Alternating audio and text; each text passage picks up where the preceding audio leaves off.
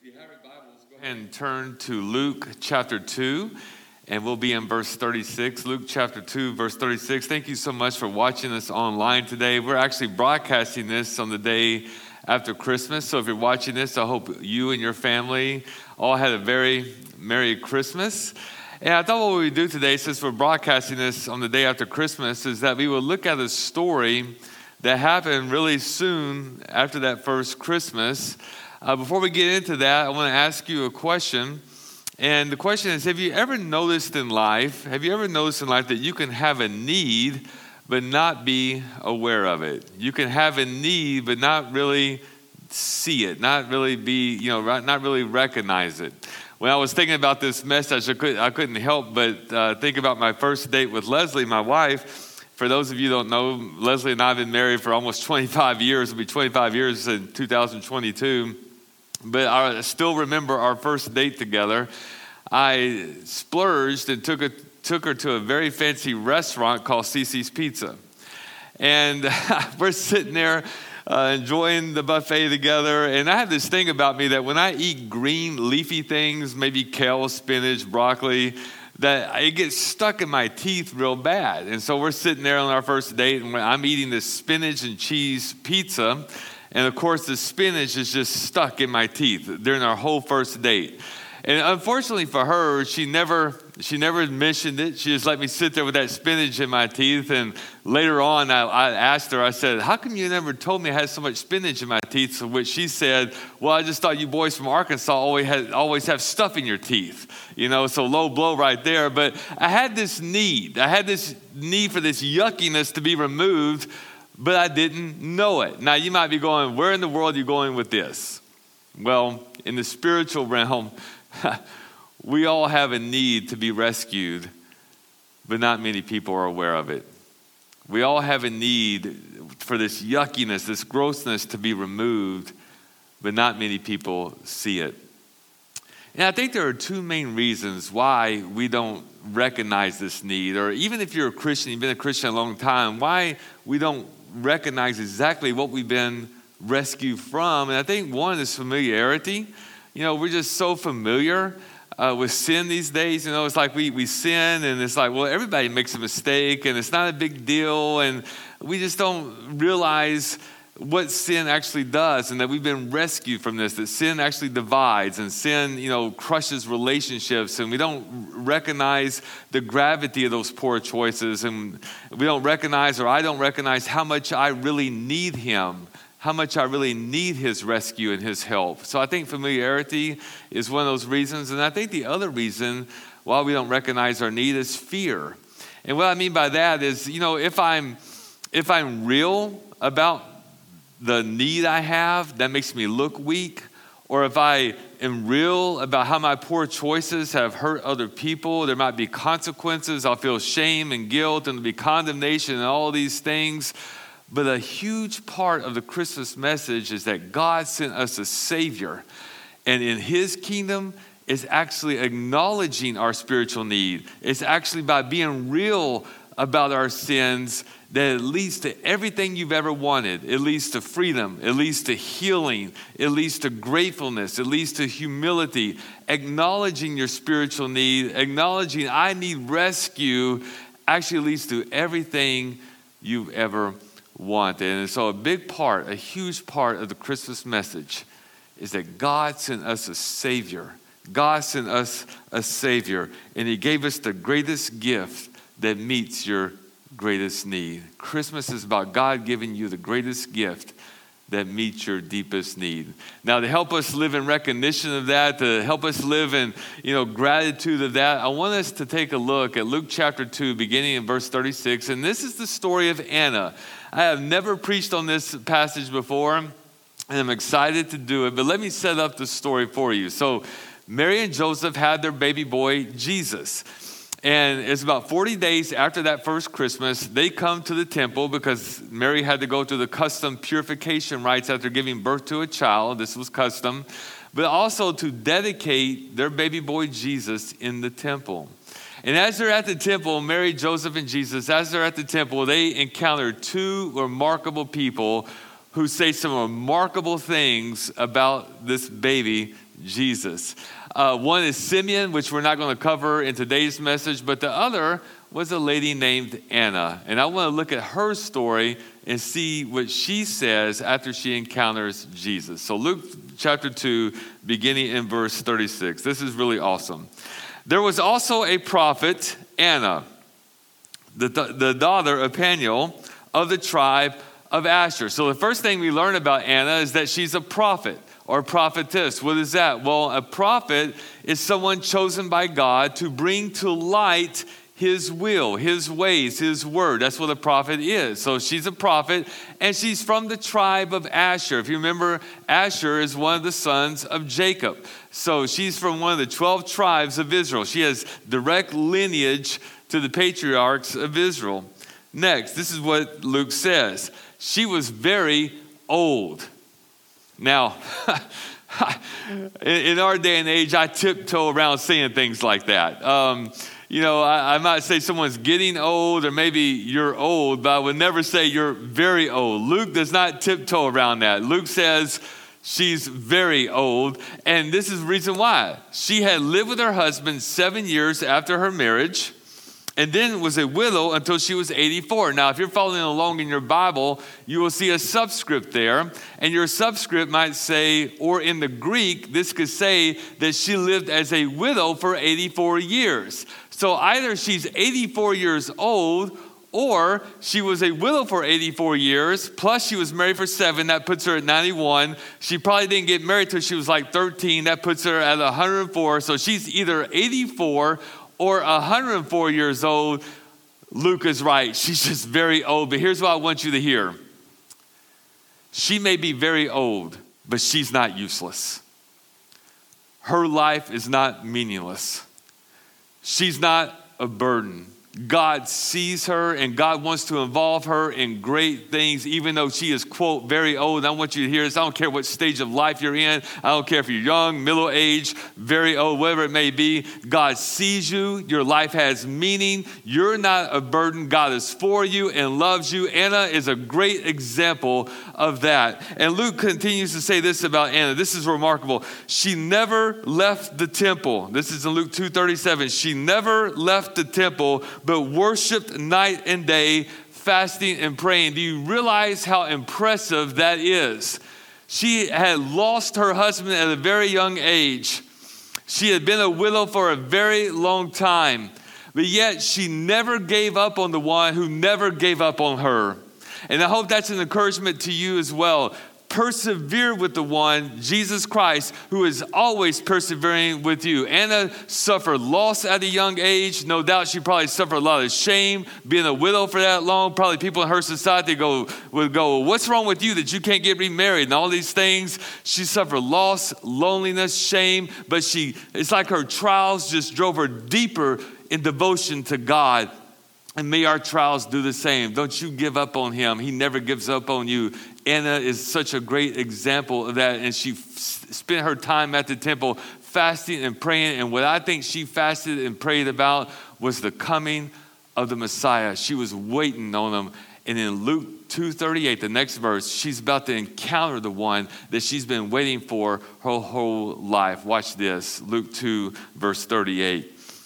Coming up to them at that very moment, Anna gave thanks to God, and she spoke about the child, Jesus, to all who were looking forward to the redemption of Jerusalem. When Anna encountered Jesus, the child, after that first Christmas, she gave thanks to God, and she had a message. And the message was, if you're looking for redemption, the Redeemer is here. If you are looking for redemption, the Redeemer is here. Now, this word redemption in Luke 2:38 is a fascinating word. When I was thinking about it, the first thing I thought about was kind of a modern look at redemption.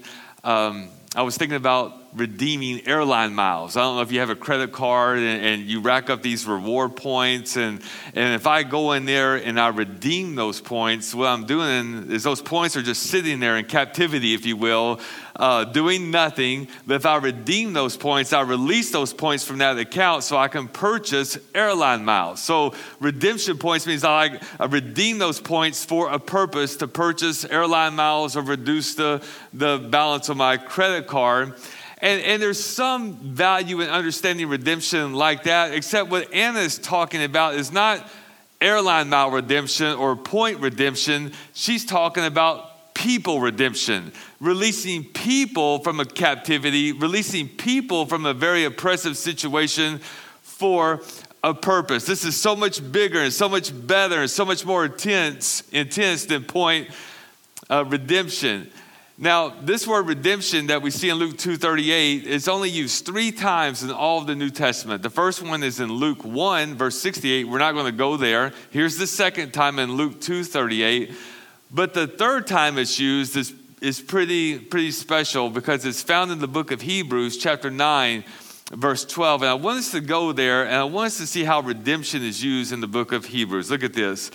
The author says this: He, meaning Jesus, did not enter by means of the blood of goats and calves, but Jesus entered the most holy place once for all by his own blood, thus obtaining eternal redemption. And I love this verse because it used to be that only one time a year, it's called Yom Kippur, the Day of Atonement. You can read all about it in Leviticus chapter 16, that the high priest would enter the most holy place. And before that high priest entered the most holy place, the high priest would have to bathe and get very clean, put on clean garments, and enter the most holy place on the Day of Atonement with a blood sacrifice.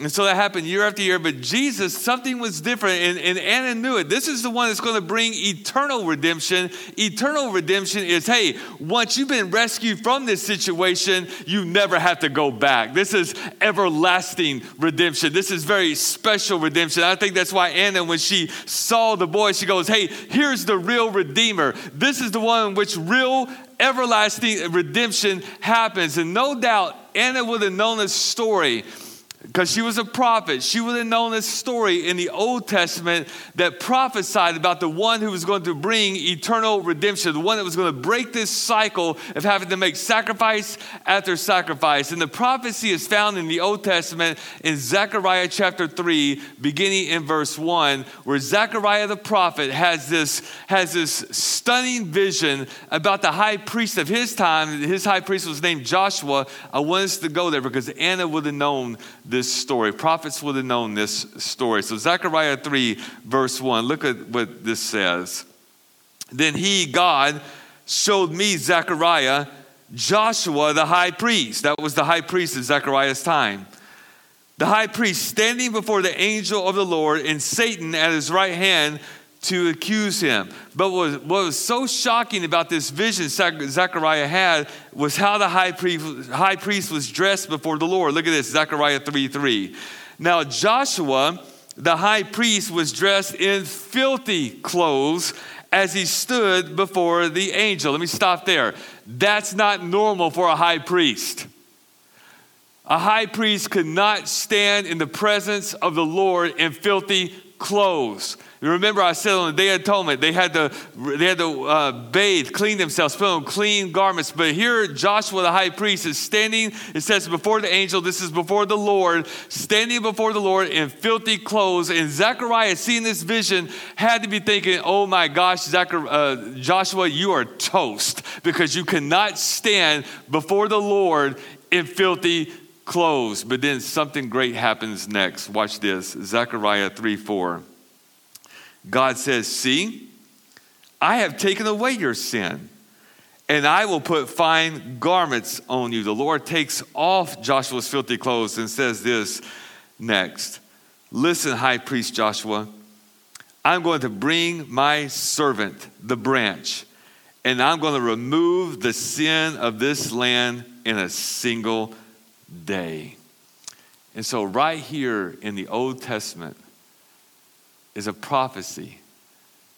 Hey, you know how on the Day of Atonement, everyone, the high priest comes in and comes in with clean clothes, brings this blood sacrifice and makes atonement for the sins of the people. And it has to happen year after year after year after year. God says right here, I'm breaking the cycle. And I'm going to break the cycle by sending my son, the branch, my servant. His name is Jesus. And by the way, Jesus in Hebrew is Joshua. Yeshua, because there's no J in Hebrew, but Yeshua. Same word as Joshua the high priest. Jesus Christ, the Son of God, the high priest, came as our ultimate high priest, as the ultimate Joshua. And he came, everything got set in motion on Christmas Day when he was born. And he came to break the cycle, to remove our sins in a single day. And he came, and he too, just like the high priest Joshua in Zechariah's vision, he wasn't dressed in fine clothes. In fact, he was stripped of his clothes, and he was covered in our filth, and he gave us his righteousness. So he appeared before the Lord filthy because he took on our filthiness, and he died on the cross. It cost him everything. And that's what you got to understand about redemption. Redemption always costs. Even to have airline miles and reward points, that costs somebody. Like if I have lots of reward points, it costs me a lot of money to get those reward points. Redemption always implies cost. Jesus Christ came and he died on the cross, and he secured for us an eternal redemption. He rescued us from our sins, and we never have to go to captivity again because he attained for us an eternal redemption. That is so awesome, but it's even more than that. It's even more than that. I want to go back to Anna. Look at Luke 2:38 one more time, or again, we're going to go to it a couple more times. Anna is looking around. She's going around looking for people who are looking forward to redemption. She's going around speaking about the child to all who were looking forward to redemption. And the way that's put, it's almost like there were people, as Anna's walking around in the temple, there were people not looking for redemption. Maybe they thought, redemption, what do I need to be rescued from? I can make a sacrifice. I can follow the law. I can rescue myself. Maybe people were thinking like that. And you remember how I said, at the beginning, people can have a need but not know it. This is a case because I want to say this. Let me put it this way. There's a modern understanding of redemption that we need to be aware of, and then we need to throw it out the door. Because another modern use of redemption is like if someone makes a mistake, but then they make up for their mistake, people will say, well, they redeemed themselves. In fact, I was watching a basketball game the other day, and a player comes down on offense and turns the ball over. Well, the player gets back on defense and steals the ball back. And the announcer said, quote, that person redeemed themselves. They made up for their mistake. Well, see, I want to throw caution in the wind there because that modern understanding of redemption really doesn't work in the kingdom of God. We cannot redeem ourselves. It's not that we're just being rescued from sin, but we're also being rescued from the wages of sin, which is death. If you don't hear anything else I say, I want you to understand this. Christianity is not so much about making bad people good, or making a bad person decent, or an immoral person moral. There's a lot of things that can do that. Christianity is really so much bigger and better than that, because Christianity is about making a dead person alive again. That's what Christianity is really about. It's not that just you are in bondage to sin, but you are in bondage to the wages of sin, which is death, until Christ came, died on the cross, and he rose from the dead, not only beating sin, but also beating death, therefore rescuing you from death. And I think the person that put it the best was the Apostle Paul when he said this in Ephesians 2 verse 1. Watch this. This is such a beautiful picture of redemption. Here's our condition. Paul says, and you were dead in your trespasses and sins. That's a condition you can't do anything about. You can't redeem yourself from that condition. Dead means dead. You can't do anything about that unless someone who's alive and more powerful than death comes and does something about your situation. I've always said this about this verse, but notice Paul says, he does not say, and you were sick in your trespasses and sins. He doesn't say that. Because with sickness, look, we know with COVID right now, there's no really pattern to COVID. There's all these different levels that people experience. Like some people get tested just because they need to get tested, and they test positive. They never knew they had it. They were asymptomatic. Some people get COVID and it's a mild case of COVID. And they're like, well, I had a little bit of headache, but I still mowed the yard, raked the leaves, did the dishes. I stayed home the 10 days, but it was very mild. Some people get COVID and it's a moderate case. It's like it really took them out. They don't wish it upon anybody. They're tired and they had to lay up in bed for a couple of weeks. It was very hard on them. For other people, it's severe. They have to go to the hospital, right? And be put on the ventilator, and it's awful. Still others, it's even more severe than that, and they die from it. There's all these different degrees of sickness. Dead, there's no degree of death. You can't have a mild case of death. This doesn't say, and you were sick in your trespasses and sins, as if, maybe you just had a mild case and you'll get better on your own. No, you can't do anything about this condition unless someone comes and rescues you. And so Paul says this, you were dead, but look at this. But God, in Ephesians 2:4. I love that, those two words right there. I was dead, but God, being rich in mercy, because of his great love of which he loved us. Why, God, have you been so merciful to me? Because he loves us. Why, God, would you take my condition of not only being captive to sin, but being captive to death and rescue me from that? It's because he loves you. If anyone knew about the love and mercy of God, it was the Apostle Paul. What did he deserve? He didn't deserve mercy. He didn't deserve to be rescued from sin and death. But Paul was like, I know his mercy. I know he loves me. Paul says, but God, being rich in mercy, because of his great love of which he loved us. And look at this next verse. Even when we were dead in our transgressions, God has made us alive together with Christ. By grace, you have been saved. And friends and family, that right there is redemption. You were dead in your transgressions. You needed to be rescued. And God came. God sent his son. He's made us alive with his son. By grace, you have been saved. That's eternal redemption. That's the Redeemer. That's what Anna knew. There was something special about this child. And so she sees the child and she says, the Redeemer is here. She received that message for herself. And then she speaks about it to anyone who is looking for redemption. We got to do the same thing. We got to receive that message for ourselves, and then we too, like Anna, have to go out and speak about it. Look at Luke 2, verse 38 one more time. Look at this. Coming up to them at that very moment, Anna gave thanks to God, and she spoke about the child. She spent all of her life speaking to God, being devoted to God, fasting and praying. And now she's going out speaking about the child to anyone looking for redemption. I love this word spoke up here because in the Greek, it's actually in the imperfect tense, which means it's an action which is incomplete. In other words, Anna, after she encounters Jesus, she doesn't just speak about the child that day. She spent the rest of her life speaking about the child to all who were looking for redemption. She never saw it as a completed task. In fact, her life still speaks about Jesus Christ today. And let me tell you something about spoke up here. I speak about whatever I'm excited about. Whatever makes an impact, right? That's what I speak about. So if I see a good movie, I speak about it. I tell people about it. I mean, if you haven't seen the new Marvel movie, Spider-Man, go see it. It is awesome, okay? So I speak about good movies or a good series. If I go to a good restaurant and I love it, I go back and I start telling people about it.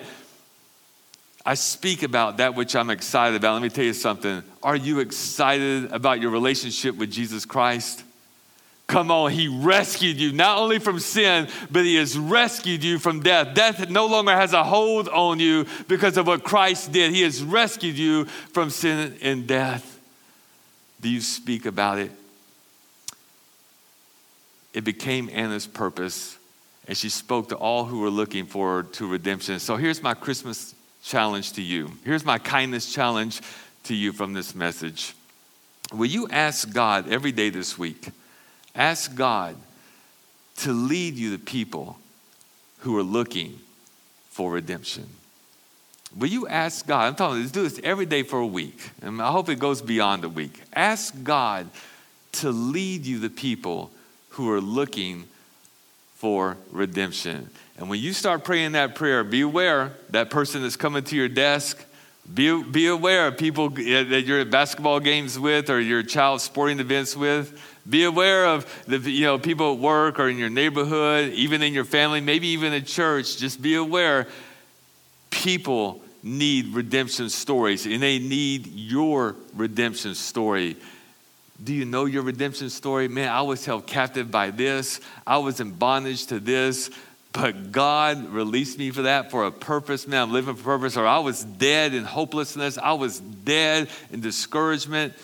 I was dead and not living a purposeful life, just living for me. But God came in. I tell you, I gave my life to Christ, and he's released me for a purpose to love him, love others, whatever that story may be. Know your redemption story and ask God to lead you to people who are looking for redemption. It became Anna's purpose in life. It became what mattered most to her. And I'm telling you, this is what needs to matter most to you. It needs to matter most to me. It needs to become our purpose. Ask God to involve you in great things like he did with Anna. This is praying in line with his will. And you know what? This may be one of the greatest acts of kindness that you'll ever do. Well, let's pray. And then got a couple more things left. Let me pray for us. Father, thank you so much for the reading of your word today. Thank you for this story regarding Anna, that she encountered she encountered the Savior, and then she made it her purpose to speak to all who were looking forward to redemption. So Father, I pray that we'll know our own redemption stories, that we'll know them and be prepared, and that we'll walk this life unhurried. Walk this life unhurried, paying attention to the people you put in our lives, because people want to hear our redemption stories. People want to know that the Redeemer is here, that the Redeemer is involved and present. And I pray, Lord, we'll make this our purpose. Lord, that we'll just pay attention to the people you bring across our paths and be ready to share the hope we have in you. Lord, thank you for bringing us here today. And Lord, I pray your blessings on all that are watching this. In Jesus' name, amen. Amen.